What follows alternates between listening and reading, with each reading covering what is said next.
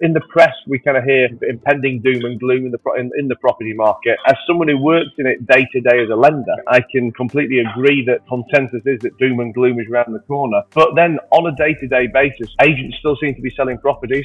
People still seem to want to buy properties. To be honest, mate, I just see opportunity, right? Because for everyone that's kind of suffering, there's somebody out there that's making a bit of coin off it. I mean, we in Scotland have rent freezes, we've got eviction bans, we've got the base rate up like everybody else is, so our cost of finance is affected. But whilst there are challenges in the environment, well, there's always somebody then that's maybe going to be looking to sell. And we're always going to be looking to buy, right? We're certainly not going anywhere. We love what we do. We're very passionate about it. We really believe in it. Look, there's challenges, but I mean, all our growth came during COVID.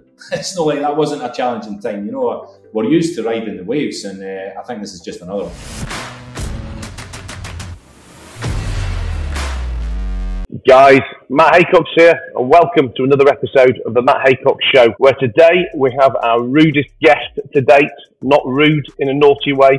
Well, it actually is rude in a naughty way, but it's rude as in REWD. I've got Laurie Duncan with me from the Real Estate Wealth Development Group. Laurie is going to tell us all about how in the last 3 years they've gone from 0 to 220 properties, built a massive buy-to-let portfolio. They've got a training business, construction company now too, a water sports resort, and a development business too. I'm really interested to hear their story. Undoubtedly, there's going to be loads of nuggets of property information. I guess their information on multiple streams of income, development, pensions, and everything in between. So, Laurie, thanks a lot for being here, buddy, and looking forward to hearing your story and picking your brains.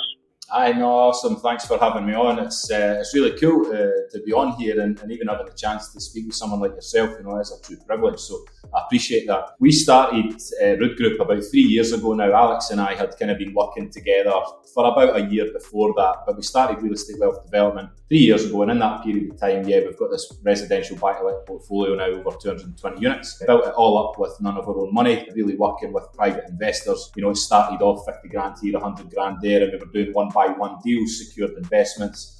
As we've scaled, as you mentioned, we've been working with pension funds and loads of different combinations of types of finance to get us to where we are now. Ultimately, residential buy-to-let is the backbone of REWD Group. We really, when we started, the logic was, let's get loads of properties, have loads of passive income, and go and play golf every day. As it happens, that's what Alex does. I'm the only one kicking about in the office. That's why I'm only talking to you right now.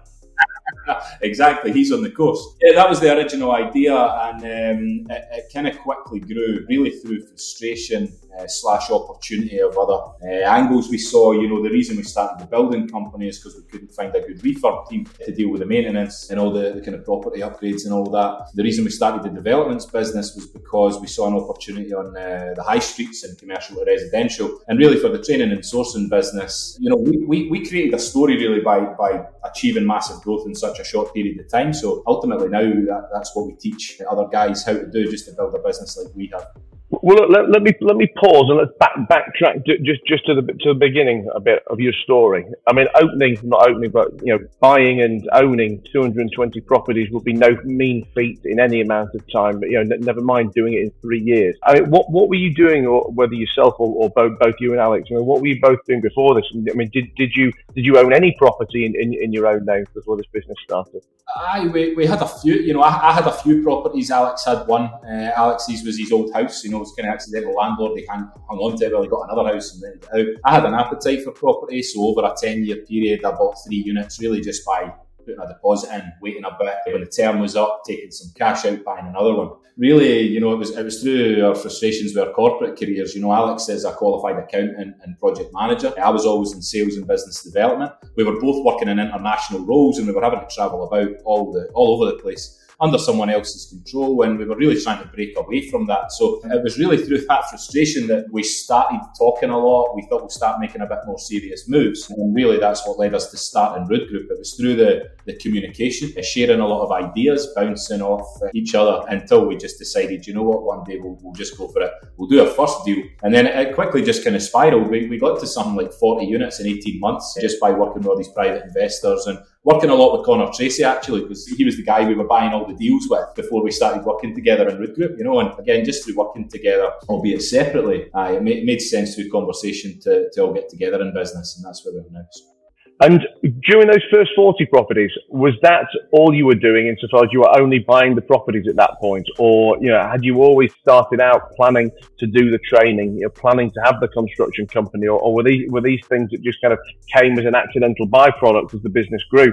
I guess we always had ambition to have a group operation rather than just the residential buy-to-let. In fact, one of the first businesses we started after the resi buy-to-let stuff was the holding company. And we always had ambition to, get into other things, but we didn't really know at that time what we were going to do. And I guess, you go along this entrepreneurial ride and you're always looking for these other opportunities. And I guess we just saw opportunities, and through frustration, like I mentioned, we've got a new company we're about to add into the fold, which is a finance company. Ultimately, it's an acquisition bridging facility that we can provide to our training clients. The whole model of our group now revolves around bringing the training clients in.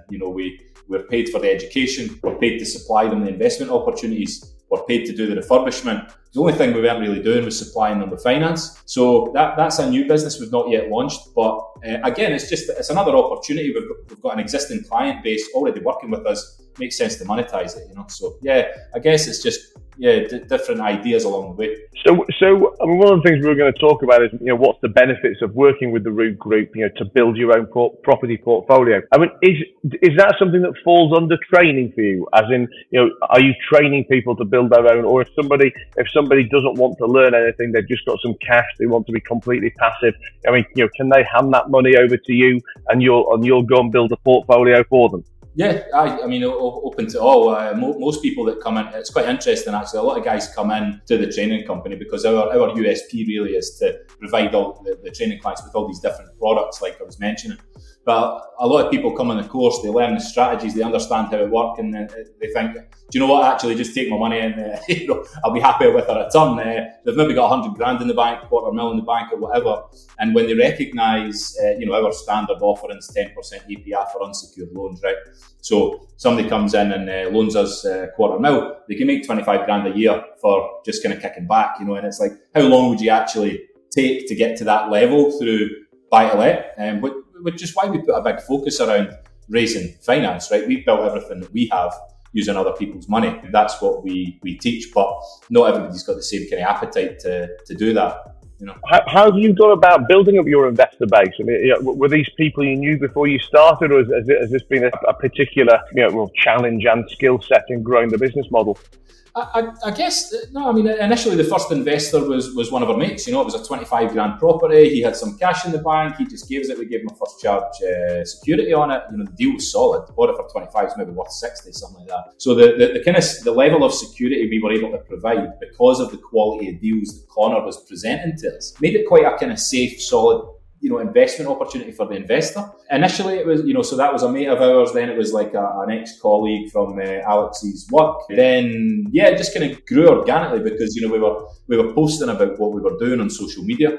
We were building our credibility. We had a guy rock up to our office one time just after we opened, which must be maybe a couple of years ago now. Rocked up, had just seen us posting some stuff on social media, liked what we did, had some cash in the bank, dropped 200k there and then, unsecured. And it was like, whoa, cool. So that was one of the benefits, I think, of when we decided to move into the office. People could come and see us, check us out, sit at the table with us. We could show them the portfolio. So over time, as the credibility grew, we found more and more investment just kind of flowed towards us. Because people kind of liked what we were all about, I mean, there's something magic about properties, and I think, I don't know whether it's a global thing, it's particularly a very British thing, and we all like to think we understand property. Whether or not we do is another question, but it's always something that people have a natural affinity to, and a vast part of my personal day-to-day life is spent raising funds from investors, which we deploy, not as property developers or property investors ourselves, but into secured lending. And I'll present deals to our investors from property. I mean, it's always asset backed. It could be property, could be plant, machinery, vehicles, debtor books, whatever it may be. And no matter how secure or well packaged any other type of deal is, nobody likes anything like property. There's just this magic attraction that they're going to be safe as houses, as the expression goes.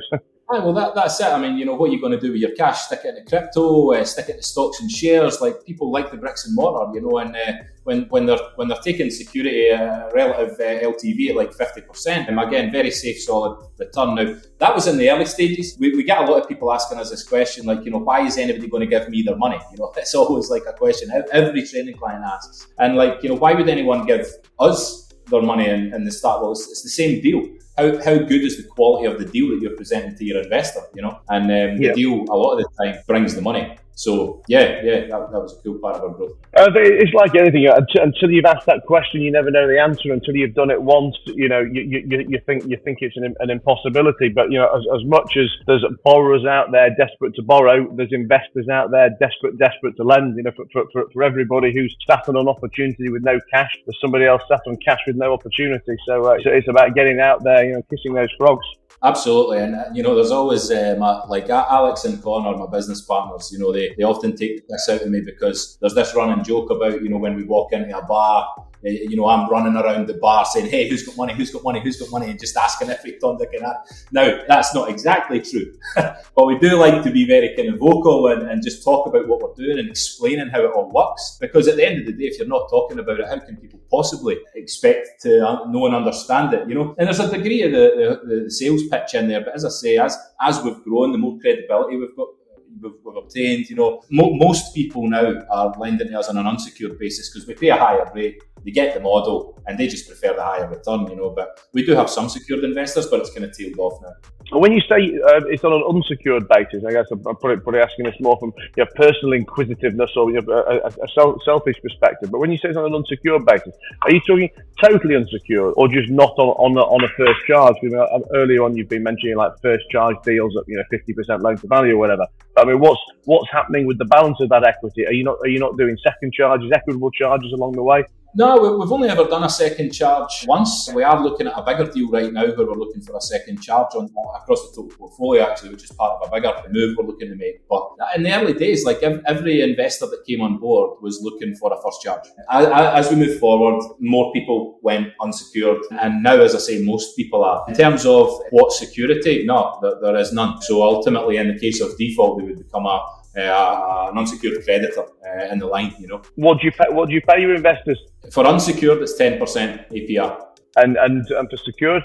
Secured, as I say, we don't really have any, but what we used to do was if it was a single resi unit, because to be fair, we're not buying so many single resi units now, or if we are, we're combining unsecured lending with bridging facilities, right? So it means we don't need to even involve anyone really. But in the start, it was a 6% APR. But we covered the legal costs as well. Sure. They got a first charge, minimum 6 months, maximum 12, something like that. But so from our point of view, we were kind of, broadly speaking, we were paying roughly the same kind of cost, even though it was a lower interest rate, because we were covering the legal fees. It still worked out as roughly the same cost. So it just meant that the investors could make a bit more money from us if they were happy being unsecured. And tell me, is all the property deals that you do, are they all up in Scotland? Yeah. Currently, our growth has only been in Scotland. And we did look at, when Connor joined about maybe 18 months ago, we started working together. One of the kind of original targets was to expand into North East and North West England. The reason we've not done that is because we just find we have an abundance of opportunity up here, right? And it would be crazy for us to take our eye off the ball. We're getting, we've got our own direct vendor marketing campaigns going out there, getting 12 leads on average per day right now. And that's that's just our own direct market, nothing to do with other channels that feed into us. So we're just not ready to make that move yet because of the amount of opportunity we have in Scotland. It's quite refreshing from my perspective to hear that, because I always feel a mistake, far too many people making property is going far and wide far too early on. And you'll see people with a portfolio of whatever 5, 6, 7 properties, and one is, for example, in Scotland where they live close to home, and then they've seen a deal in the newspaper in Birmingham, and then one in Southampton, and they've got an off-plan property in Portugal and something in Marbella, and on the face of it, they think they're all these, different diversified deals. But the reality is, by the time you take into account the headache, the travel costs, the fact you've got no men on the ground in these towns if things go wrong. I mean, never mind. I don't think you're even at the same, the same return as you would be if you were closer to home. You're probably actually at a negative return. I just think, with property, there's so much property out there that if you're prepared to put the effort in, there is so much on your doorstep that you can get a portfolio like yourselves. I mean, 220 properties, enormous portfolio without even needing to leave your local area. Aye, and I guess we're quite fortunate up in Scotland. It's never really too far wherever you are. We've got 40 units in a place called Campbelltown, which is proper remote on the west coast. I don't know if you've ever even heard of it. But Make Whisky there, you should check it out. 40 in Campbelltown, maybe 30 in Aberdeen, 80 across Lanarkshire, and then the balance are kind of dotted around the country. But even to get to Campbelltown, it's only a few hours drive, something like that. We've actually got a team of guys down there this week, just getting some of the flats ready to bring back to the rental market. But again, that's our own guys from the building company who've sent for a week, tap them up, get them ready, pass to the letting agent. We've become very systemised, I guess, as we've grown, because that's the most kind of passive element of REWD Group is the buy to let. The trading businesses, we're very much involved and spending a lot of time and effort on them. But the buy-to-let stuff just kind of runs itself now. What challenges are you finding in the business or the property market at the moment? Because, again, just to set a bit of context up to the question, I mean, anyone listening to this or watching this in the future, I mean, we're recording this in the beginning of March 2023. And, in the press, we kind of hear nothing but doom and gloom and impending doom and gloom in the property market. As someone who works in it day to day as a lender, I mean, I can completely agree that, that the consensus is that doom and gloom is around the corner. But then on a day-to-day basis, agents still seem to be selling properties. People still seem to want to buy properties. However, you've got mortgage companies obviously offering increased interest rates, which then means even though the loan to values may be the same, by the time you get to a stress test on the buy-to-let mortgage, the amount of the lending's left. And I don't see how much longer it can go on for, because it feels completely unsustainable. Yet, everybody out there still seems ebullient about it. I mean, as someone who's doing this day in, day out, what's your take on that? Yeah, I mean, we to be honest, mate, I just see opportunity, right? Because for everyone that's kind of suffering, there's somebody out there that's making a bit of coin off it. I mean, we in Scotland have rent freezes, we've got eviction bans, we've got the base rate up like everybody else is, so our cost of finance is affected. But whilst there are challenges in the environment, well, there's always somebody then that's maybe going to be looking to sell, and we're always going to be looking to buy, right? We've got commercial funding lines now, both for acquisition and for exit. So we tend to find that we can pick up a lot of good opportunities because a lot of people are maybe getting out the market because of the challenges. They're maybe just fed up with it, but no, we're still managing to secure really, really good deals. I mean, on average, we're probably 30% discount per deal, and we're buying for ourselves, we're buying for our training clients. We're certainly not going anywhere. We love what we do, we're very passionate about it, we really believe in it. So I don't know, look, there's challenges, but I mean, all our growth came during COVID. It's not like that wasn't a challenging time. That's the last 3 years of certainly the first 2 years of our growth was all during a global pandemic, so we're used to riding the waves, and I think this is just another one. And so on your construction company, I mean, are you your own clients in that? You build everything for yourselves, or do you actually do third-party construction work now as well? We did that. We did do some homeowner stuff for a while. It was a business move we made last year, actually. But now we've refocused, streamlining into this new model that I mentioned for the next financial year. And we're just going to focus on simple residential refurbishments for our stuff and for our training clients. We just found that the homeowner stuff, it was very difficult to, one, make any money, and then two, get paid at the end. So we've decided to just kind of put our focus into where we know we can do much better. Easier, less headache. So whilst it was something we kind of went after in the last year, we're refocusing now for next year. So you've got a book coming out, the Fast Track to Property Millions. Tell me about that. I mean, is that something you've written from your training experience over the last 3 years then?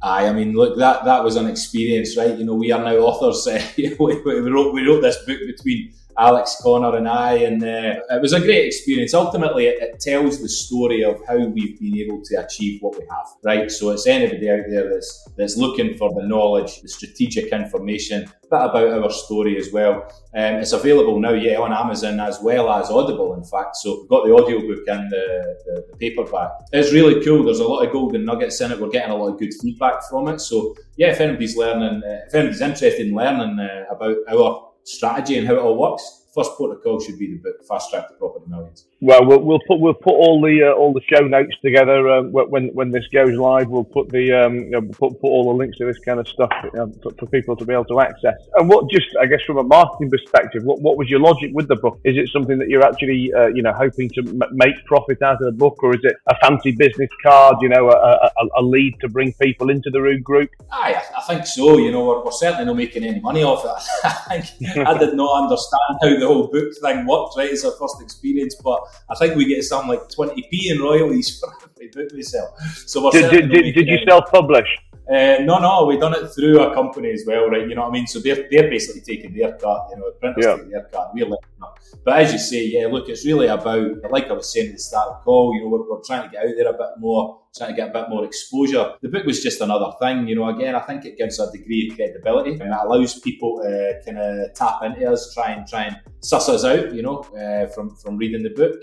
So it's really a marketing thing, and ultimately the angle for us is, for anyone that's really serious about trying to grow their property business, then that's how they come into our funnel ultimately. And you've got a podcast as well. Has that gone live yet? So the podcast, we're actually running two podcasts. One is the Real Wealth podcast that Alex is leading up, and that's all about wealth generally. It's not specific to property, It's really to try and simplify the whole understanding of wealth, because certainly we were never educated about wealth when we were growing up, and I think that's still quite true. I think you need to kind of go specific places to try and learn about how all this stuff works. And Alex is running the Real Wealth podcast to try and, I guess, put that in layman's terms with a lot of cool variety, I guess. I think we've recorded maybe 5 or 6 episodes, but I don't think it's launched yet. The second, sorry. I was just going to say, are they episodes with guests as well, or is it you guys talking yourselves? With guests, yeah. Aye. So he's bringing in young entrepreneurs, experienced entrepreneurs, just business people from loads of different backgrounds that have got cool stories to tell. And yeah, it's not just us. Alex is the host. I think I'm on the first one or the second one. I think he done the first one himself. Didn't want me on that one, obviously. He was practicing. He was building up to you. Exactly. So they'll be coming out soon enough. I don't know exactly when. The second podcast is the Real Property Training podcast, and Connor's leading that up. And that's more specific to property. It's examples of clients that we've worked with that have come and learned from us and started to grow their portfolio using all the different services that we provide through REWD Group, as I've explained. So 2 different types of podcasts. We've never done them before, but I'm excited to see how they go and morph through time. What's the plan for the REWD Group then? I mean, obviously, 0 to 3 years from 0 to 220 properties. I mean, are you planning on holding these properties forever? I mean, is there going to be a plan to build up to X amount and sell them, or what's the future going to see? Yeah, I mean, we've really diversified again, and we continue to diversify. We continue to look at these new businesses we can bring into the synergy of the group we operate. Initially, when we started out, it was we want to get to 50 units, then it was 100 units, then it was 300, and then it was 1,000. And it was all about buy to let. I think we've diversified really now into exploring all exits, right? We're not necessarily buying to hold. We're still buying a lot, but we're not necessarily buying to hold everything. And we're doing a bit of trading, so chucking stuff back through the auction just for a quick buck. And we'll do some kind of refurbishments to sell on the open market when it makes sense to do so. But, more recently we've been looking at these kind of bigger finance deals. I think I briefly mentioned earlier on. And if we manage to secure this new facility we're looking at, I think we'll be back on the 1,000 buy-to-let units regardless. I think that'll become a focus again. And over what period of time, I don't know. I mean, we've obviously done well in this short period of time so far, but I reckon probably within a few years, I'm pretty confident we'll be able to hit this kind of 1,000 unit target, as well as still doing all the other trading activity throughout the rest of the group. Tell me, I mean, people always, talk about or aspire to property as, this passive income, almost as, this magic thing that, that they'll own all these properties and never have to work again. But I mean, how realistic do you see that? I mean, even when you own the properties, as a property owner myself, there's always something breaking. There's always a tenant leaving. There's always somebody who doesn't want to pay the rent. I mean, do you think the words passive income are, a bit of a misnomer with it? I mean, secure income, lifetime income, I would go with. But I mean, how passive do you really find it? I mean, really, we don't have. We've got a letting agent that manages all the stock, right? So we don't that's the only thing we don't really do in REWD Group. We don't manage our own stock because it's a lot of time, a lot of effort, a lot of headache dealing with tenants. So we don't manage our own stock. The only thing we really get involved in is the refurbishment side. So yeah, I do think it is quite passive. I mean, I was talking about this with Connor the other day because, you know, we could have not started REWD Group, right? We could have just continued doing what we were doing, continued buying our units. As I say, 40 units, 18 months. We could have just continued scaling that, and Alex and I, you know, that could just be our income. Whether it was passive or not, I mean, was it really going to kind of be big enough? And I don't think it was. That's why we started the group. That was our thought process. We wanted to get involved in all these other things, and we wanted to create multiple income streams, you know. So even if it was passive, I mean, and even if we had the opportunity to play golf every day, like we first kind of talked about, I just don't think we would have. You know, we're both kind of relatively young. We're both 38. You know, we're kind of highly ambitious, driven guys. Connor, in fact, is only 20, right? And it's just like, we're just right at the start of this, man. We're only getting started. So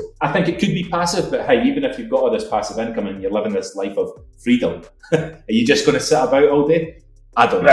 Exactly. I mean, if you're a true entrepreneur, you know, once you've built anything up to become passive, you're moving on to the next project anyway. That's it, man. That's it. Well, listen, Laurie, it's been a pleasure having you here, mate. It's been a pleasure listening to all this stuff. And like we said, I'm going to put some stuff in the show notes so people can find the book, can find the podcast, and find everything else. But just before you go, I guess, you know, one last shout out, any Instagram handles, any other channels people should come and find you at once they've listened to this and want to catch up with you? Yeah, I think they're all at REWD Group, which is just REWD Group. So search that, search my name, Laurie Duncan, as well. Connect with us on social media. We love meeting new people. Anybody interested to speak to us, just drop me a private message. Perfect. Well, thanks again, Laurie. And guys, thanks for listening. Thanks for watching. As always, I'm the Matt Haycox. That's TheMattHaycox on all things social. If you've been listening to this on iTunes or Spotify or wherever you listen to your podcast, you can jump over to YouTube and watch the video versions too. So until the next episode, thanks again for listening or watching. Cheers.